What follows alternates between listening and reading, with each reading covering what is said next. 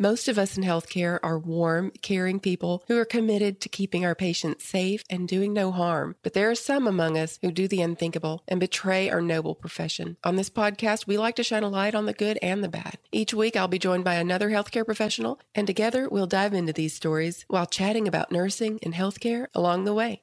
I'm Tina, a registered nurse, and this is Good Nurse, Bad Nurse.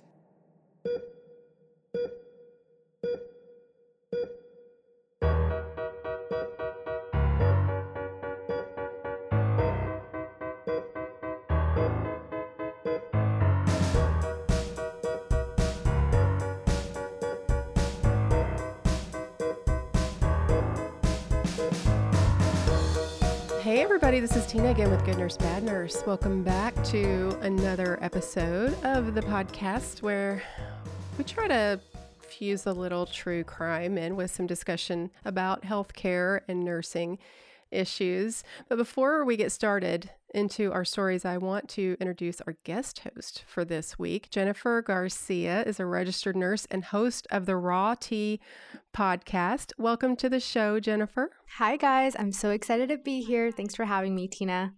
Absolutely. Glad to have you here. Always love to support other nursing podcasters. Your podcast has been around since 2019.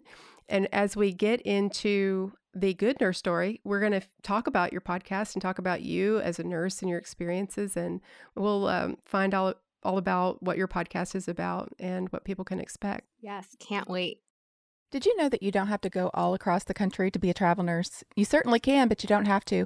I literally took an assignment that's an hour and a half away from my house, and I love it. I can stay in a hotel room if I want, or I can drive back home. So it's the best of both worlds for me. For my next assignment, we're going to get a cabin in the mountains that's about 2 hours from our house, so it'll really be like a little getaway.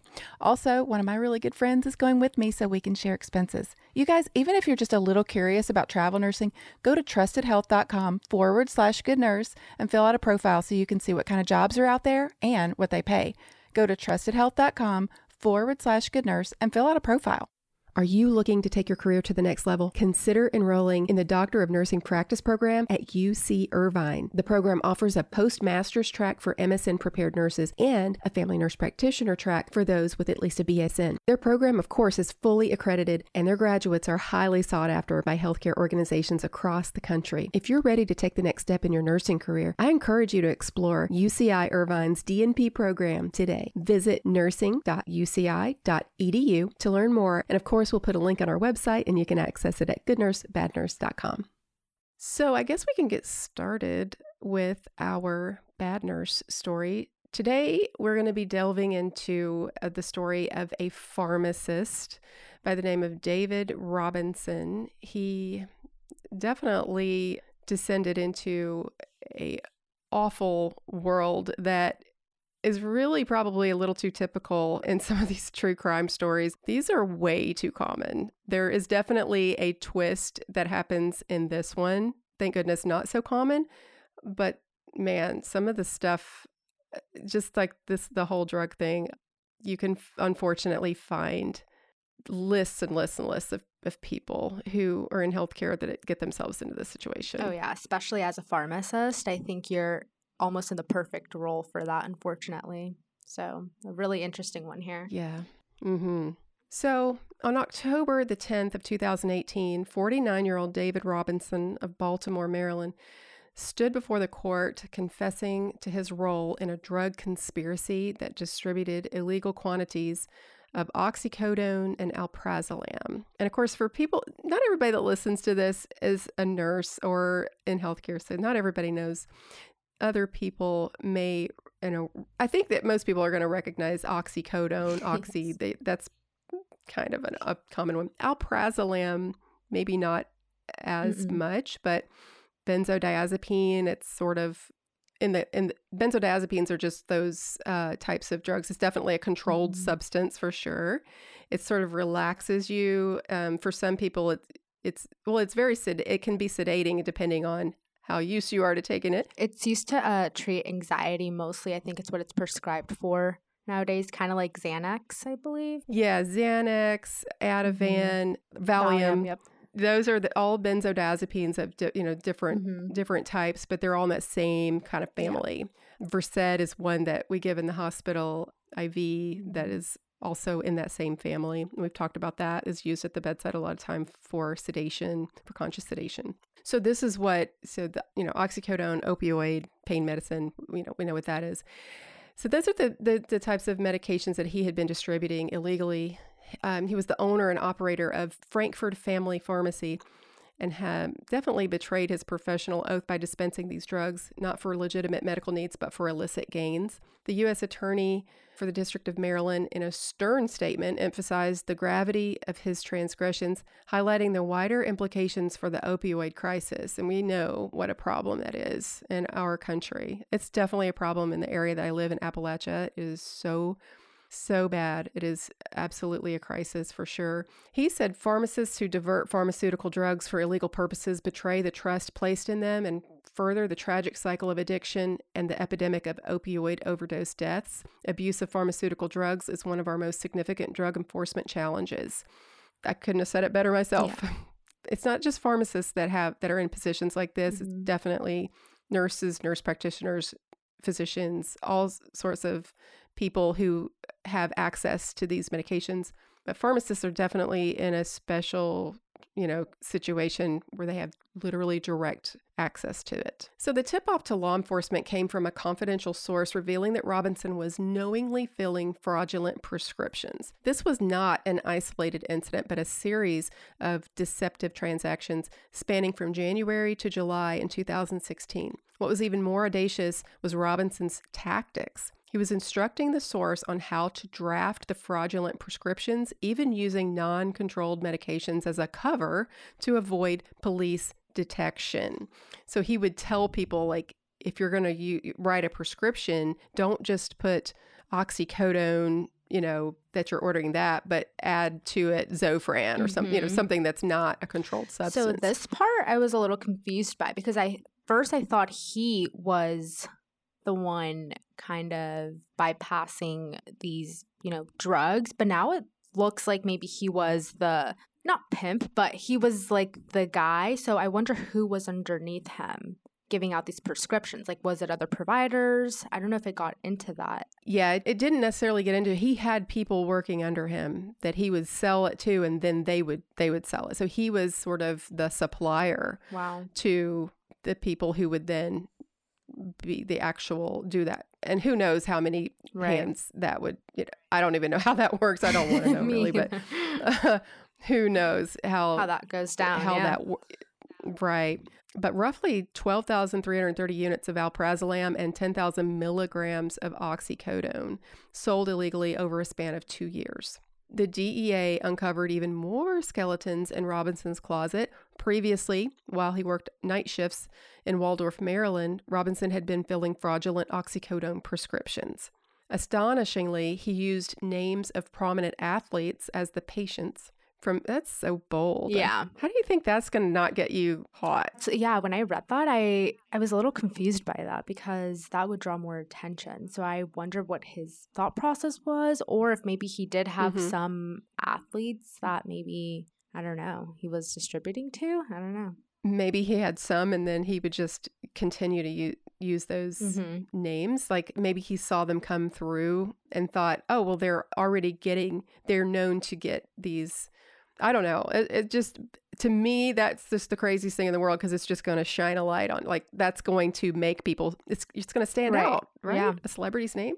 So from September to December 2015 alone, Robinson dispensed a staggering 85,500 milligrams of oxycodone outside the scope of his professional duty.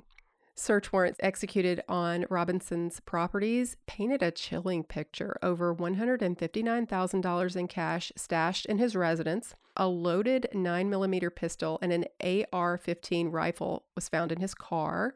A treasure trove of cash, gold, and silver coins were found in a safe deposit box. So his legal fate seemed sealed with a proposed 51-month prison sentence. However, I told you guys, this has a little bit of a twist on the typical story that we hear from these, and it probably wouldn't have made Good Nurse, Bad Nurse if it didn't have some element of this to it. So just weeks after his guilty plea, new evidence emerged that would expose Robinson's descent into even darker criminal territories. On October 27th in 2018, Baltimore City's surveillance cameras captured another drug deal, leading to the arrest of a second confidential source, we'll call CS2. This person was in possession of pharmacy bottles that linked back to Robinson. So this is going to come back to bite him because he literally just went through this, court proceeding, and he's facing this time in prison. But he's also got to deal with all of these people out there on the streets who have the product that he sold them. And as they trying to sell it and then they get caught, it's going to come back on him. So that's exactly what happened. The unraveling narrative took a deadly turn, though. Following Robinson's 2017 arrest, he grew suspicious of a mole. So this mole we'll call confidential source 1, or CS1. He believed CS1 had turned on him and worked with police, leading to Robinson's arrest for the drug charges. He started discussing his suspicions with CS2. Now, this CS2, remember, is the one that the police caught on surveillance cameras with this drug deal that linked back to Robinson. Okay, so now they have this person, this confidential informant, in custody, and they're like, we caught you, you're doing drugs, and then it links back to this bigger fish, right, Robinson. And as it turns out, a few years before, he had been kind of talking about, or maybe the year before, he had been talking about how he was suspicious of this other person. And soon those discussions evolved from mere suspicion to a sinister plot to murder that confidential informant that he was suspicious of. The price, a chilling $10,000 bounty. Yeah, I don't know how people can put a price on somebody's life, but also the timeline of this. So if Robinson was going through trial, is this when he conspired to kill CS1, or was this a prior conversation? So I think he started having the conversations before, because they arrest that guy. It looks like, and sometimes you have to kind of delve into these timelines to kind of figure this stuff out, but it looks like he was dealing with that guy in 2017. He was arrested and had that court proceeding in October of 2018, and it was just a few weeks later that confidential informant was arrested. So I think probably what happened is that they arrest him, it links back to Robinson, and then the law enforcement is going, what do you know about this guy? Probably thinking, is there anything else we can get on him? Because he's getting 51 months already. But is there something, I'm sure they know that there's probably more, that he's, that they could possibly get on him. And maybe they're thinking he could get more time. I'm not sure. But somehow, or that confidential informant is thinking, how can I get out of this? I know a bigger fish, and I know something else about him. He's been talking about wanting to kill somebody. Yeah, that sounds like to me like this CS2 guy just really was trying to divert any possible spotlight on him, and Robinson was the perfect guy to do that with, given if he'd already kind of been talking about it, like, hey, I think this guy told, and he's getting me in trouble, and maybe hinting around, or even just straight up talking about wanting to get rid of him.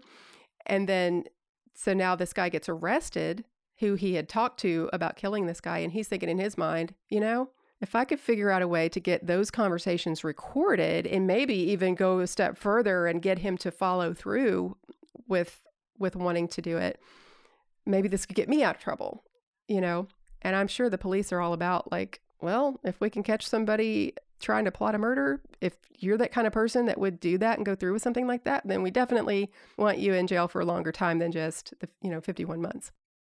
We all know that when we're taking any medication or supplement, dosage matters, and it's important to take enough to get the desired result. For example, only taking a 10 milligram Tylenol might not help with your headache. Well, the same is true for CBD. If you try a low-dose CBD product, you may not feel anything. But it's not the CBD's fault. The dosage is the problem. This is why CBD Stat only makes high-dose CBD products that actually work. And now, their products are getting even stronger. CBD Stat is happy to announce that they're launching a new extra-strength version of its highly popular topical products that have 7,500 milligrams of CBD. This new strength will by far maintain CBD status as the most powerful CBD product line on the market. More CBD means it's more effective in helping everyone tackle daily aches and pains. CBD Stat sent me a box of these new products, and I already knew it was going to work because I've been using it for my neck pain and foot pain, but I can definitely tell a difference in this new strength, and I'm really excited to get to tell you guys about it. And on top of these new higher strength products, they're also dropping prices across the board on all their products to make CBD Stat not only the most effective on the market, but also the most affordable. And don't forget, all you healthcare workers out there get a special additional discount to help keep you strong. Just head to cbdstat.care/healthcare and find your new secret weapon. That's cbdstat.care/healthcare.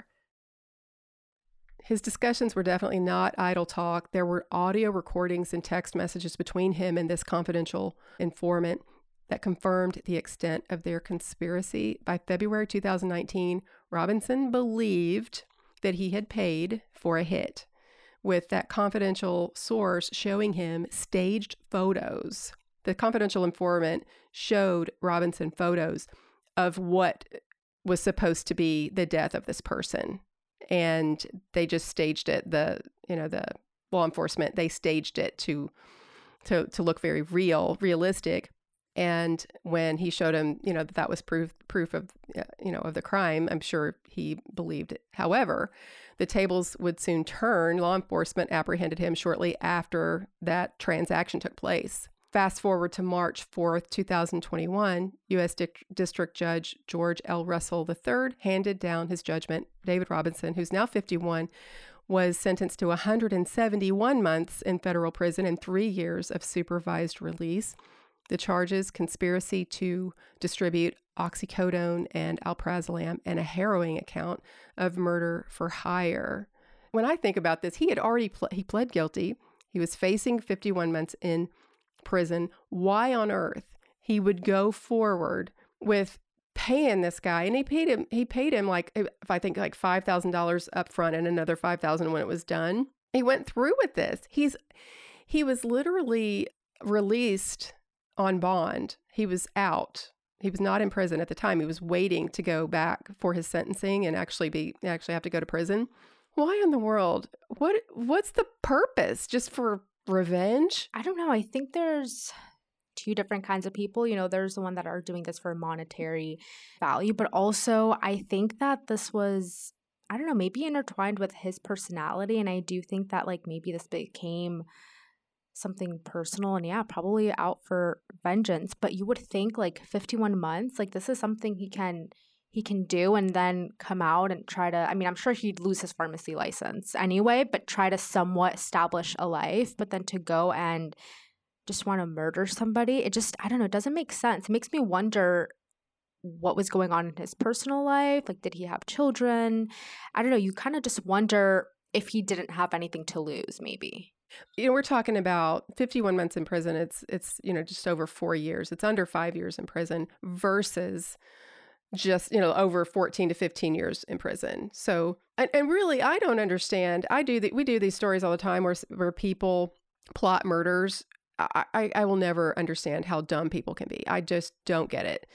Either they are completely oblivious and maybe they don't watch true crime stories. Maybe I've watched too much of it, because I would never think anyone's going to get away with this stuff. They are looking for you all the time to do stuff. And if you are sitting there having a conversation with another human being about trying to kill someone that for monetary gain for you, or it's the dumbest thing in the world you can do, you're going to get caught. And I just don't understand just kind of facing up to the 4 years that you were going to have to do anyway, instead of putting yourself at risk. And really, I don't quite understand really the 14 to 15 years, because he thought he killed someone. Yeah, that's I don't want to say hearsay, but it's you wanted to, but you didn't actually. But that's so scary just to think of the potential that, and if we think about back to what it was in his car, he had an AR-15 loaded. Why do you have that in your car?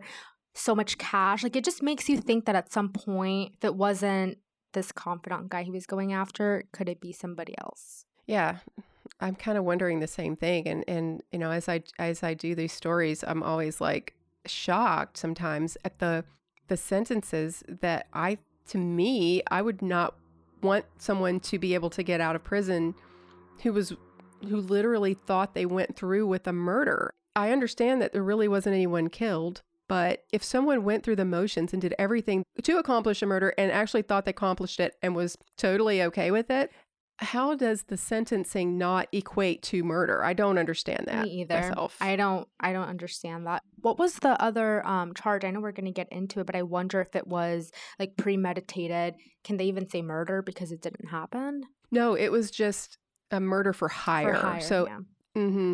They can't count it as a murder because It didn't. Yeah, it didn't actually take place, but it just seems like there should be a special law for people like that. I mean, we did one story about a nurse who literally asked a coworker to kill her husband, and the husband ended up and he was fine, and the nurse that she's asking to do this, or maybe she was telling her that she had hired. It's been a while since I did that story, but I think she was like hiring somebody who's like in a biking club or something like that, like a biker. She kind of was going through with it, and her husband literally advocated for her to be, to not, to kind of be off for mental health issues, Wow. and to be able to get help for her mental health problems, which I don't know. I was conflicted about that one because I'm like, gosh, she really was trying to have you murdered. I think I remember when you did the story, and I think she was trying to get the person at work on board, and they were kind of like, You're like, wait, what? yeah. now? So I think Yeah. that's what happened, but I don't know. It just makes you wonder if there is, obviously, I think there is, some mental illness behind just this unclear thinking, and it almost just makes you want to be in his shoes for a second and see what really goes on in his mind. But it's so sad because this is such a representation of things that maybe not to this extent, but that just happen all the time. And it makes you think like this is a small pharmacy somewhere. Like what happens in other pharmacists? I mean, and if you think about it too, as a nurse, you have omni cells that, you have to like count everything. You have audits that come up. But, pharmacists sometimes, especially in standalone places, are kind of responsible for the product that comes in and dispensing it. So it really is a very interesting take to see like the opposite perspective almost. Yeah. And it's, this is one of those stories that definitely blurs the line, between professional duty and criminal enticement. And it's something that can go, as we said earlier, along with just the role of the responsibility, that you have, the privilege that you have of handling, these substances that are so powerful and definitely have wreaked havoc on our nation, on our communities. It's destroyed lives, these drugs, it's completely an epidemic. There's no doubt about that. And I feel like it's whenever law enforcement, everything that they're doing, it's like a huge mountain of sand, and they like take one grain of sand out of it. It feels impossible to really fight this problem, this opioid crisis that we have. Yeah, I agree. Even like in hospitals, you talk to patients and they're so apprehensive sometimes to even take pain medication at all, even if they're in 10 out of 10 pain, because they have this instilled fear of becoming addicted. And as somebody that doesn't work in healthcare, even me as a nurse, you go into it with a little bit of a bias for what you don't know and just what you hear about narcotics and, pill pushers and all of these like different terms you hear. So it's cool to see how different people interpret what's going on and internalize this fear almost. I think we definitely need more education. The pendulum has swung pretty far the other direction as far as doctors prescribing pain medications to patients, because now we're kind of in a position where if somebody really is in pain, I mean, they're truly suffering, they don't really have access to adequate pain medication because of this problem. They don't want to get in trouble. Our government, they're trying so hard to combat this that I've done stories also about, the DEA bursting into clinics where they're subscribing pain medication to people, but they're legitimate. I mean, they have people who are coming in with true chronic pain issues. They are established problems that have been prescribed the appropriate amounts of the medications, not exorbitant amounts, ridiculous amounts that some of these clinics do, where we've done those stories too, where they're trying to, hide what they're doing, and they do some things under the table, and that definitely exists. But then you have legitimate doctors and nurse practitioners and PAs who are trying to just be there and provide for people who are in chronic pain. And those are getting less and less because it's just too risky for them. And you see doctors, even in hospitals, that are reluctant to prescribe pain medicine for people who are obviously in pain. There are just some conditions that an exorbitant amount of pain goes along with it. Think of kidney stones, think of some of the, trauma, broken bones, and some of the things that people can suffer. And that pain can lead to other problems. It can cause blood pressure issues and all kinds of, inability to sleep. It can cause you to be immobile because you don't want to move because you hurt so bad. You don't want to get up, and that can cause that immobility. The immobility can cause all kinds of issues, as we know. And so I don't think that the lack of treatment is the answer. Mm-hmm. And yet it seems like that's almost where we've come. Yeah, that's a really good point. I work in orthopedics and trauma. So pain medication is huge. You have Q2 every 2 hours, alternating from IV Dilaudid to PO Dilaudid or oxycodone too. And you see this, like, as a nurse, you have to advocate for your patient. And if somebody's in 10 out of 10 and they're getting 5 milligrams every 4 hours and they're unable to then work with physical therapy, progress in their care, you do have to send those messages like, hey, like, is there something else we can do for this patient to better control their pain management? And I do think providers are becoming more aware, and there was a whole thing too in the past where patients would leave, especially from spinal surgeries and back chronic pain. They would leave the hospital or treatment with some sort of dependency after those 7 days are off. So that is an issue as well. But like you said, I think we're trying to move so far away from that, like you said, now we're being counterintuitive and not, but as a nurse, you've talked about this too, like, we're not in charge of the pain scale. The patient is, whether they're on their phone. If they say 10 out of 10, it's not our job to decipher if that's true. But I think especially having the pad that you prescribe with, being the doctor and having that responsibility, it is a little bit of a moral compass there that you have to try to combat. So yeah, it's really tough. It definitely is hard being the person in the middle too, because we don't have the ability, we don't have the authority to give our patients medicine that's not prescribed. That has to come from the provider.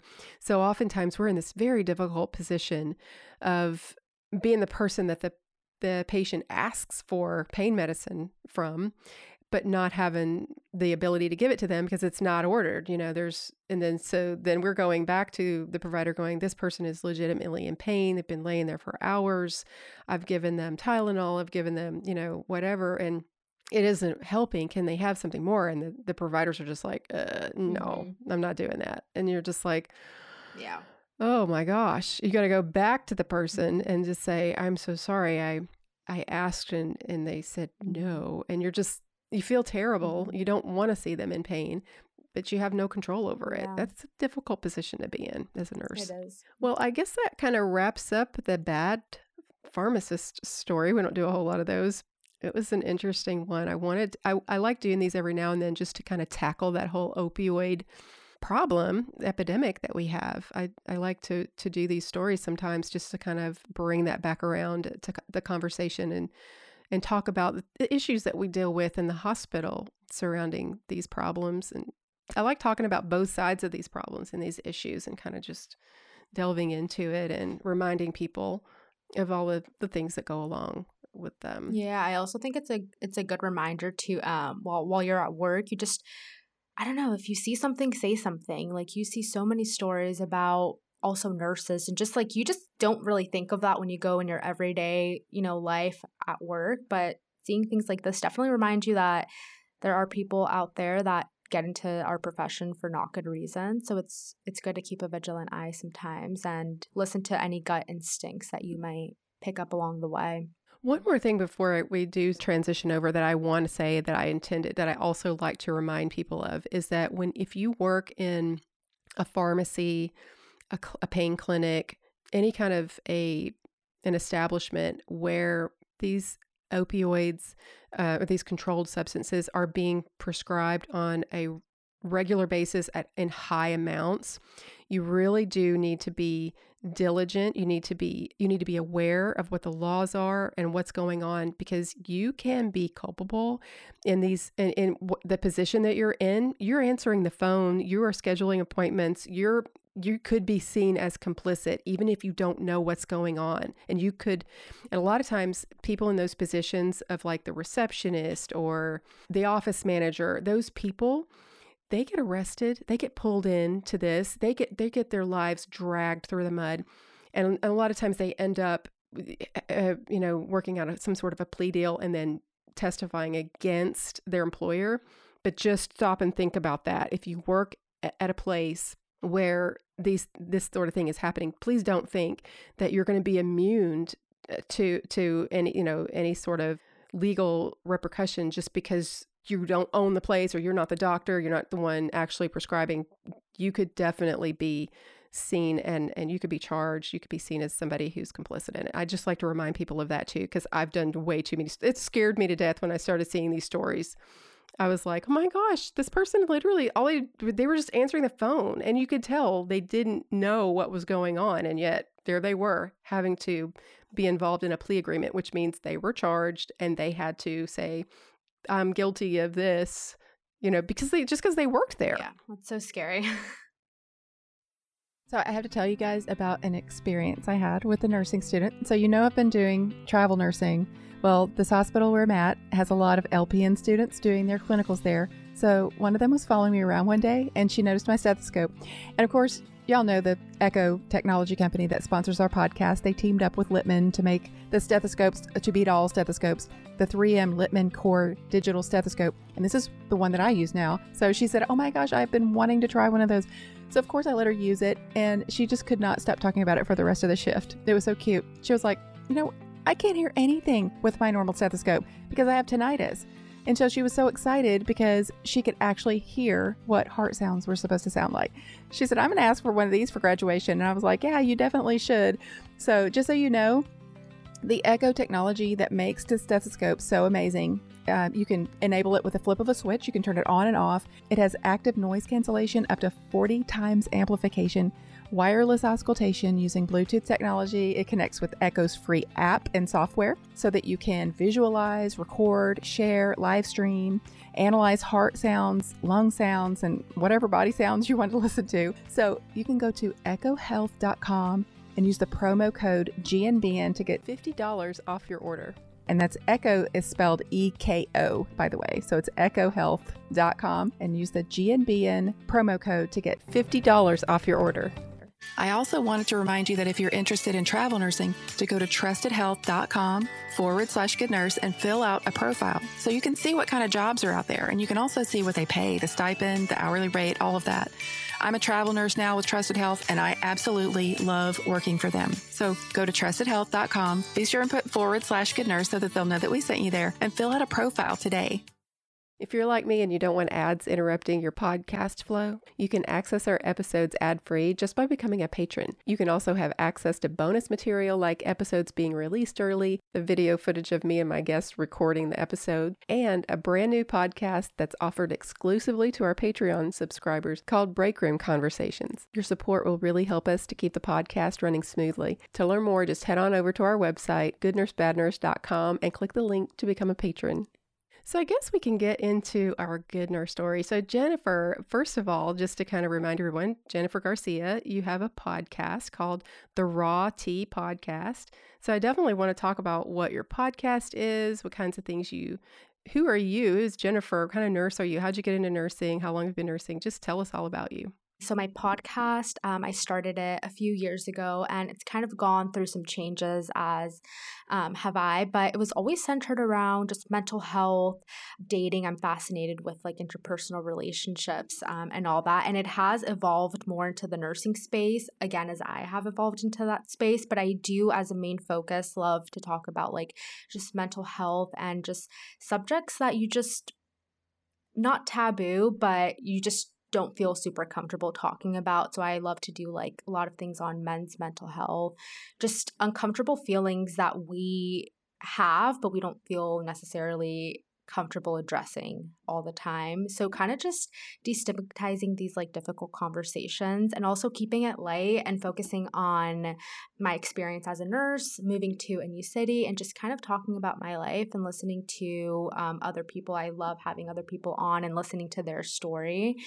So that's a little bit about the podcast. And then I got into nursing. I had a little bit of firsthand experience in a hospital setting when I was younger. So I remember very early on this one nurse I had in Shriners Hospital, which was such a cool experience. And she just really like made my hospital stay just almost not even feel like a hospital stay.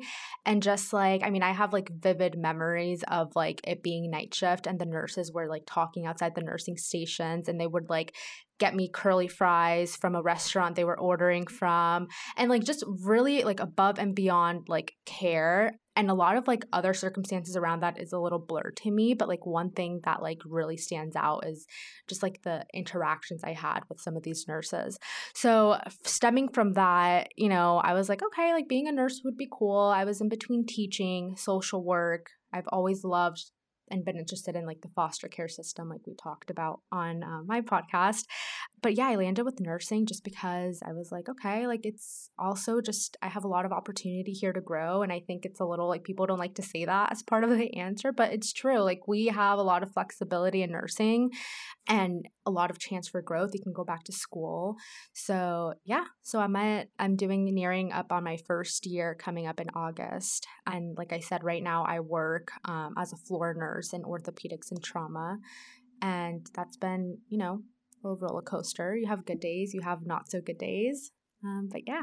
So what made you want to start your podcast? You said you started it back in 2019. So you started it before the big podcast wave of 2020 when everybody and their mother was starting a podcast because of COVID.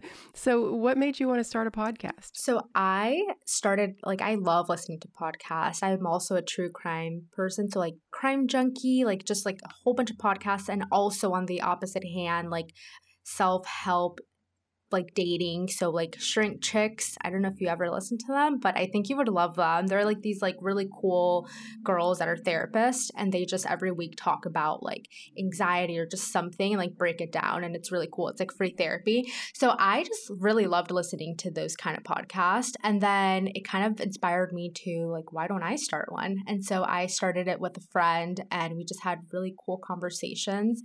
And then I kind of just took a break for a little bit. I started nursing school. And as you guys know, like those 2.5 years, just you have almost no time for anything else. And then I picked it up again when, of course, podcasting was becoming all the rage. And I was like, oh, well, maybe I have something here. Like, let me gear it. And now I'm trying to steer it in a direction of maybe being supportive to the nursing community. And again, just destigmatize. I just don't want anybody to ever like feel alone or not seen or heard in something. And I know in my personal life too, I've had feelings that I just haven't been open with sharing with people like around me. And then when you just talk to somebody, odds are they've experienced a similar feeling or know somebody that has. And so I don't know, I just want it to be a safe space and a fun space for everybody. And also it just helps me and my mental health. Having a hobby, I think, again, it's so important as like nurses or any career you're in to just have something outside of that. You never want your career to necessarily define you, and you want like an outlet. So it's like a 3-in-1 for me.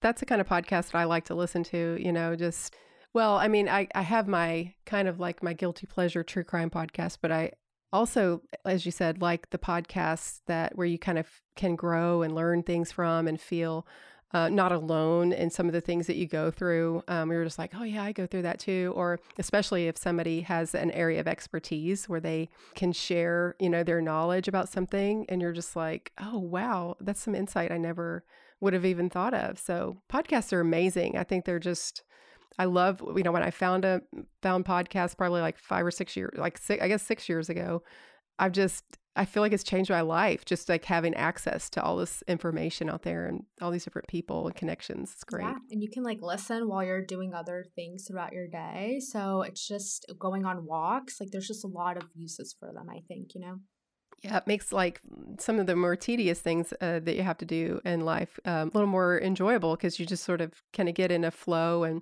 kind of got that stuff going on in your head, and before you know it, some washing dishes or some task that you kind of wouldn't necessarily want to do, you just kind of breeze right through it and don't even realize it. So it's kind of nice.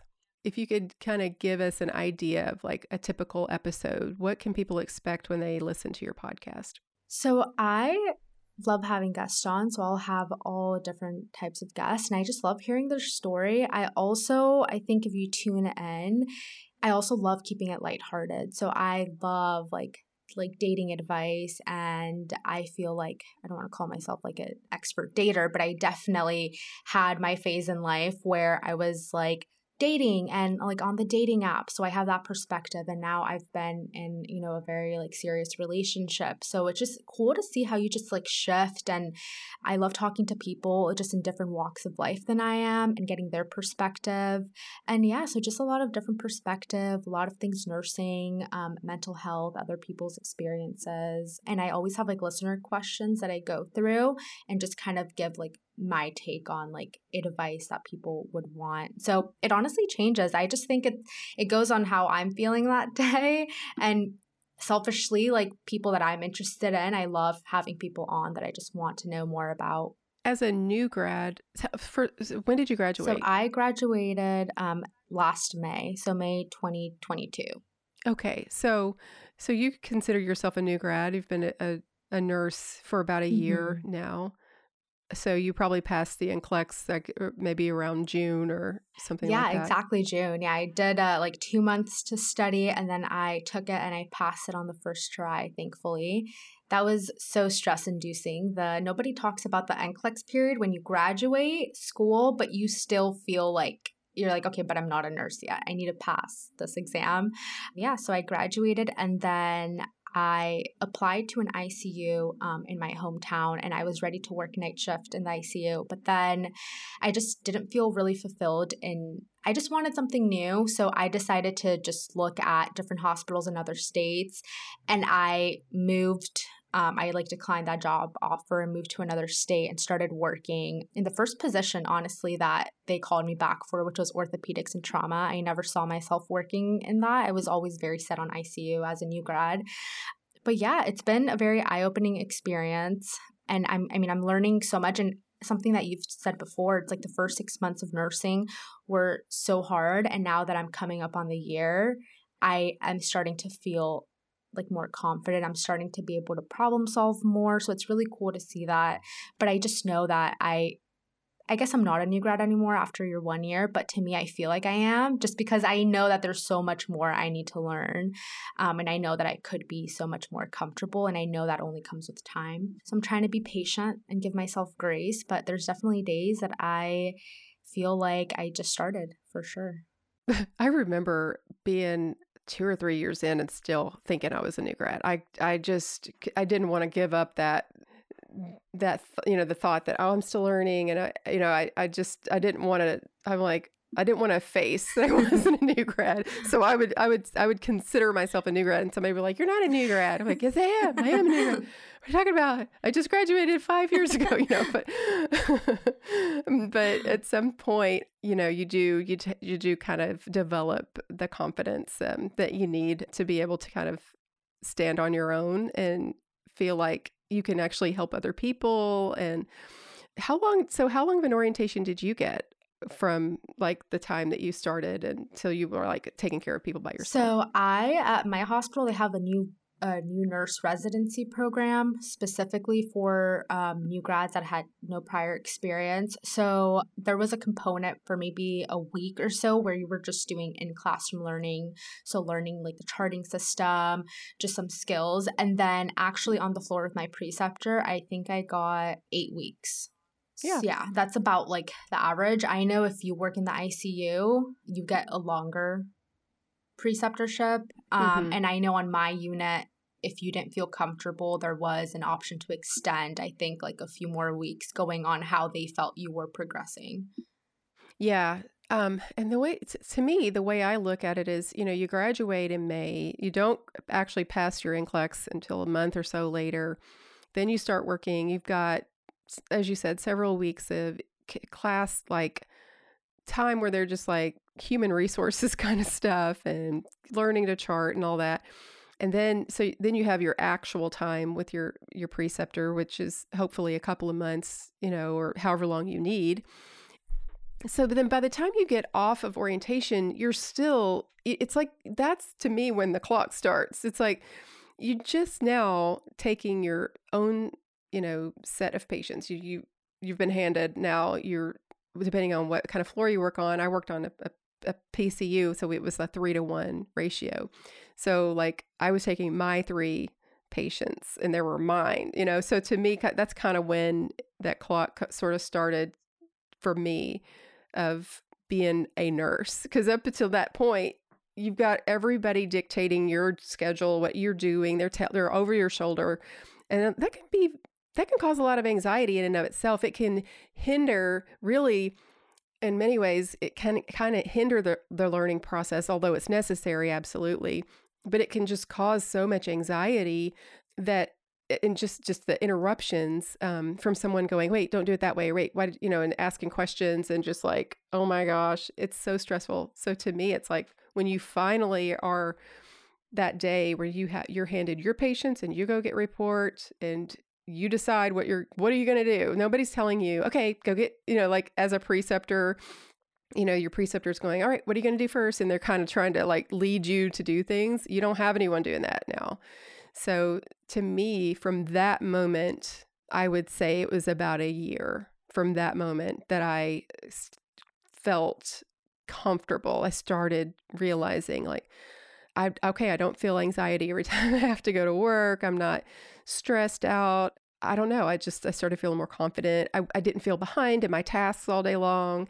I started looking at, the job as more as, the patient as a whole and what is going on with the patient as far as their history. How were they when I got here at the beginning versus the changes that have happened? Those things sometimes don't come to you as a new grad. You're worried about trying to like get your meds passed on time and all of those things.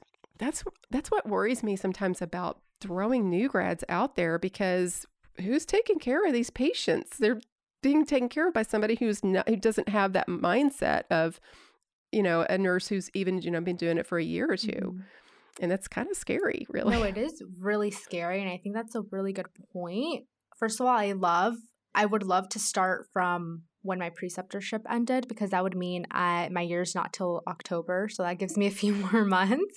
But I think you're so right. I don't think when you're with your preceptor, you're developing the critical thinking skills on your own, because you're so worried about like not messing up the IV tubing when you prime, like just very trivial things, because you do have somebody's like approval you're trying to seek, like they do report to your manager, you're figuring out, like there's just so much going on. So I would say when I started on my own, I was very nervous. I was more excited, but you have full control of your time management. You're not really going based on somebody's schedule. So that was a pro. But I mean, even now, like there's definitely times that I feel like I'm very task oriented, and I'm a very people person. A big part of like nursing to me is like having interactions with my patients. So there's been a few shifts consecutively where I feel like I don't have like the time to spend like I would. And then it makes me feel like maybe I'm not doing the best job and maybe reconsidering things. I think every new grad at some point has been like, what did I do?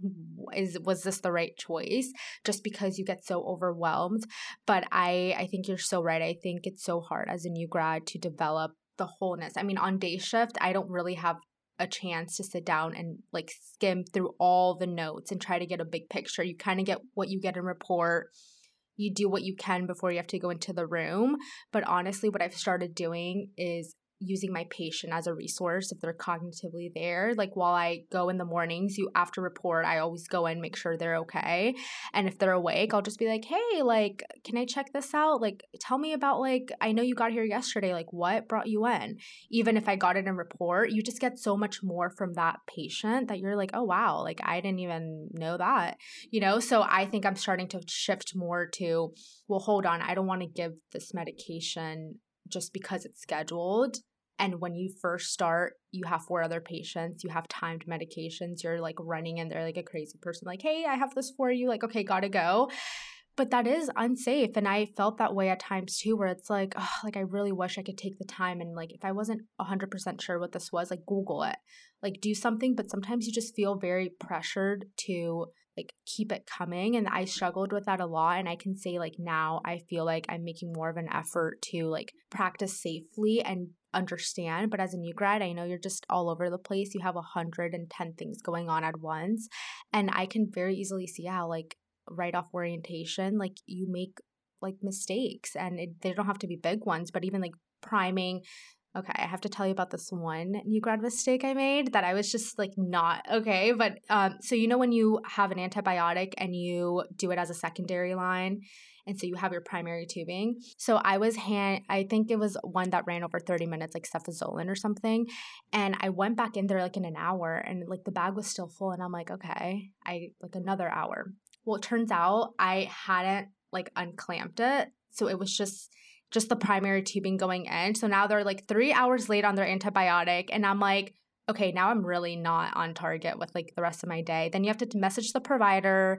It's like a whole thing. But the first thing, no matter if it's magnesium or 4 hours, I will sit there until the first little drip goes, and then I'm like, okay, we're good to go. Because sometimes you don't like spike it enough, like, I don't know. So little things like that you learn along the way that are very stressful, but over time you just know not to make those mistakes, Yeah, exactly. And that's unfortunately how we have to learn, is through experience and just doing things. And as I said, and when we were talking on your podcast, these are living, breathing human beings that we're taking care of. So it is so much responsibility. It's so scary to think that we are basically practicing on people, and I could be a patient at a hospital. My family, one of my family members, you could be one of your family members or friends, or anyone could be a potentially a patient in the hospital, and we could have someone just right off orientation coming in there that's totally responsible for us for 12 hours. That's the person oftentimes that, well, really, if you think about it, most of the time doctors or nurse practitioners or those providers are only going to be in there maybe 15, 20 minutes in a whole 12-hour shift, a whole day. And you are responsible. You are literally the eyes and ears for those providers. They have no idea what's going on. As a new nurse, when you're just so overwhelmed, it is so easy to miss things.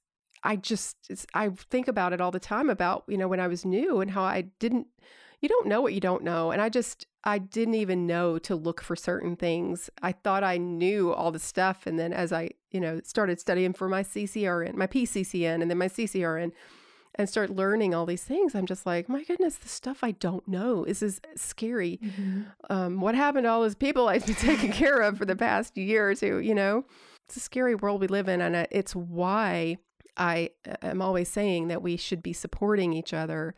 We should not be afraid to ask questions. We should ask as many questions as we feel like we need to until we're 100% comfortable. And we should never treat other people badly for asking questions. And I see that way too often in people. I will say, like, any new grads listening, like, your charge nurse should be, and I hope that this is the case, but like your source. And other experienced nurses, I work with nurses that have been on the floor 20, 28 years.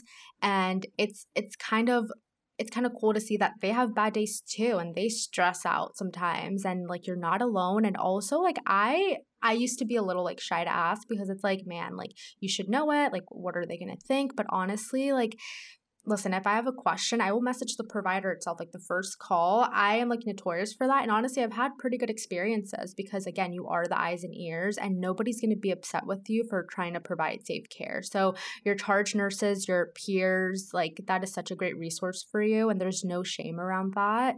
Yeah. So please, like you were saying too, Tina, like just ask questions. Don't ever just like, these are people's lives at the end of the day. And if somebody wants to talk behind your back, like, okay, like you at the end of the day get to go home and it's your license. It's not anybody else's license, and it's your patient's life. So I think that's what I've learned too during this past year. It's you have to kind of watch out for your people, your patients, you know? Yes, absolutely. Ultimately, that's the most important thing. And if somebody does act, inappropriately, or they act like they're mad at you for asking a question or act like you're stupid, it really is on them. It is not on you. That is them with the problem. You do not have the problem. Mm-hmm. You're doing the right thing. Every time you ask a question, that's one less question you're going to have to ask in the future because you learn something. And I've found that if you ask doctors and nurse practitioners questions, a lot of times they teach you. They'll teach you things, and you're going to learn things, about the decisions for why you would do this or you would not do that, you learn if a patient appears overloaded. Why wouldn't they give Lasix? Or you're thinking about the creatinine level, or and just all sorts of things. And that all that stuff comes with time, and we just have to give ourselves a break and remember, ultimately that we're just human, and we're supposed to be working in an environment where, in a just culture, where we're given forgiveness, for making mistakes. I'm not sure that that's the case. I don't actually think that's the case anymore, but we still have to give each other a break. You definitely have to be careful. If you're working at the bedside, you're working in, direct patient care, you're going to be accountable for your mistakes. Potentially, you could pay a big price for those mistakes. So being diligent is definitely important for sure. Yeah, I agree. And remind everybody where they can find your podcast, Jennifer. So on Instagram, it's just Raw Tea Podcast, no spaces, and then it should pop up. Awesome. And you guys don't forget to go to our website at goodnursebadnurse.com to become a patron, to get your podcast episodes early and ad-free. The video footage of us recording the episodes are also going to be on there. And you'll have access to our new Patreon exclusive podcast called Break Room Conversations. It's going to be so amazing and fun. So be sure and do that. And of course, before we go, I have to remind you, even if you're a bad girl or a bad boy, be a good nurse.